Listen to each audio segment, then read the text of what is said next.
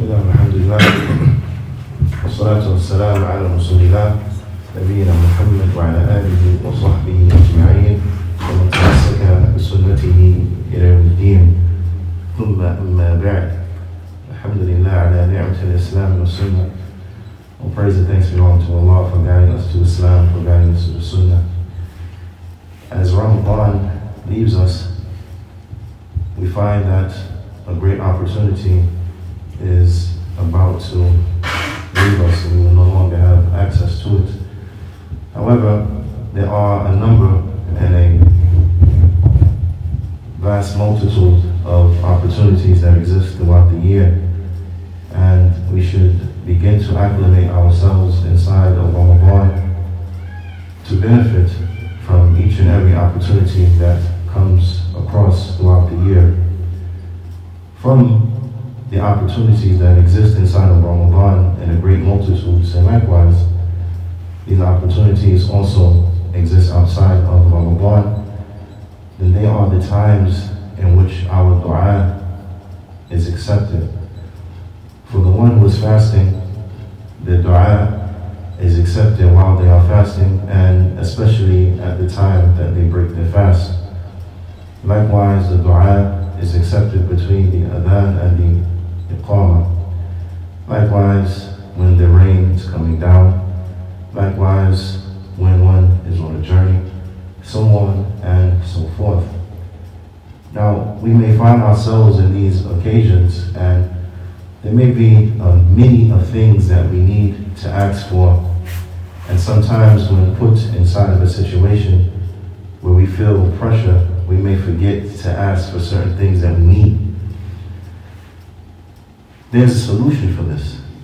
The ulama, they mention that the best supplications are the supplications that were taught to us by the Prophet sallallahu alaihi wasallam, and the supplications that come inside of the Quran that were taught to us by Allah subhanahu wa ta'ala. So the best supplications are those that are found inside of the Quran and found inside of the Sunnah. And these are the supplications that we are to utilize during these times.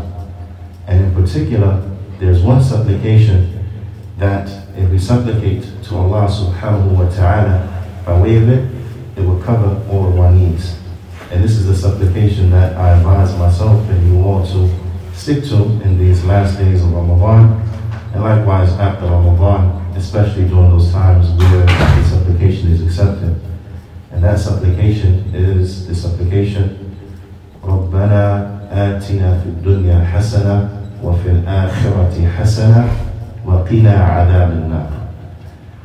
That, O our Lord, grant us and give us in this world good. Give us in this world good, and in the hereafter good, and save us from the punishment of the fire. This supplication will cover all of your needs. Whatever you need from the affairs of the dunya, from a better vehicle, from a better position, from a more spacious house, from better health, so on and so forth, it is covered in the good of this world. Those things in which we want in the hereafter, from having bliss in our grave, from having an easy judgment on the day of judgment, an easy reckoning on the day of judgment, from going across the sirat in the fastest way possible, from entering into the Jannah, so on and so forth, then it is covered with the good of the hereafter. And likewise, those things in which we want to escape is covered by asking for the good in this world and the good of the next, and to save us from the punishment of the hell, because there is nothing that we are running from that we are more scared of than being entered and dipped into the hellfire. So this supplication, it will cover what we are looking for if we find ourselves in a situation where an opportunity is in front of us where the dua will be accepted, but we can become flustered and we don't know what to say this dua, and increase in saying this dua, bi'idhnillahi ta'ala, so that we may benefit in this world and in the next. This is just something I wanted to remind myself with, and then all of you, so that we may capitalize and really get the most out of our time here on earth. بإذن الله تعالى.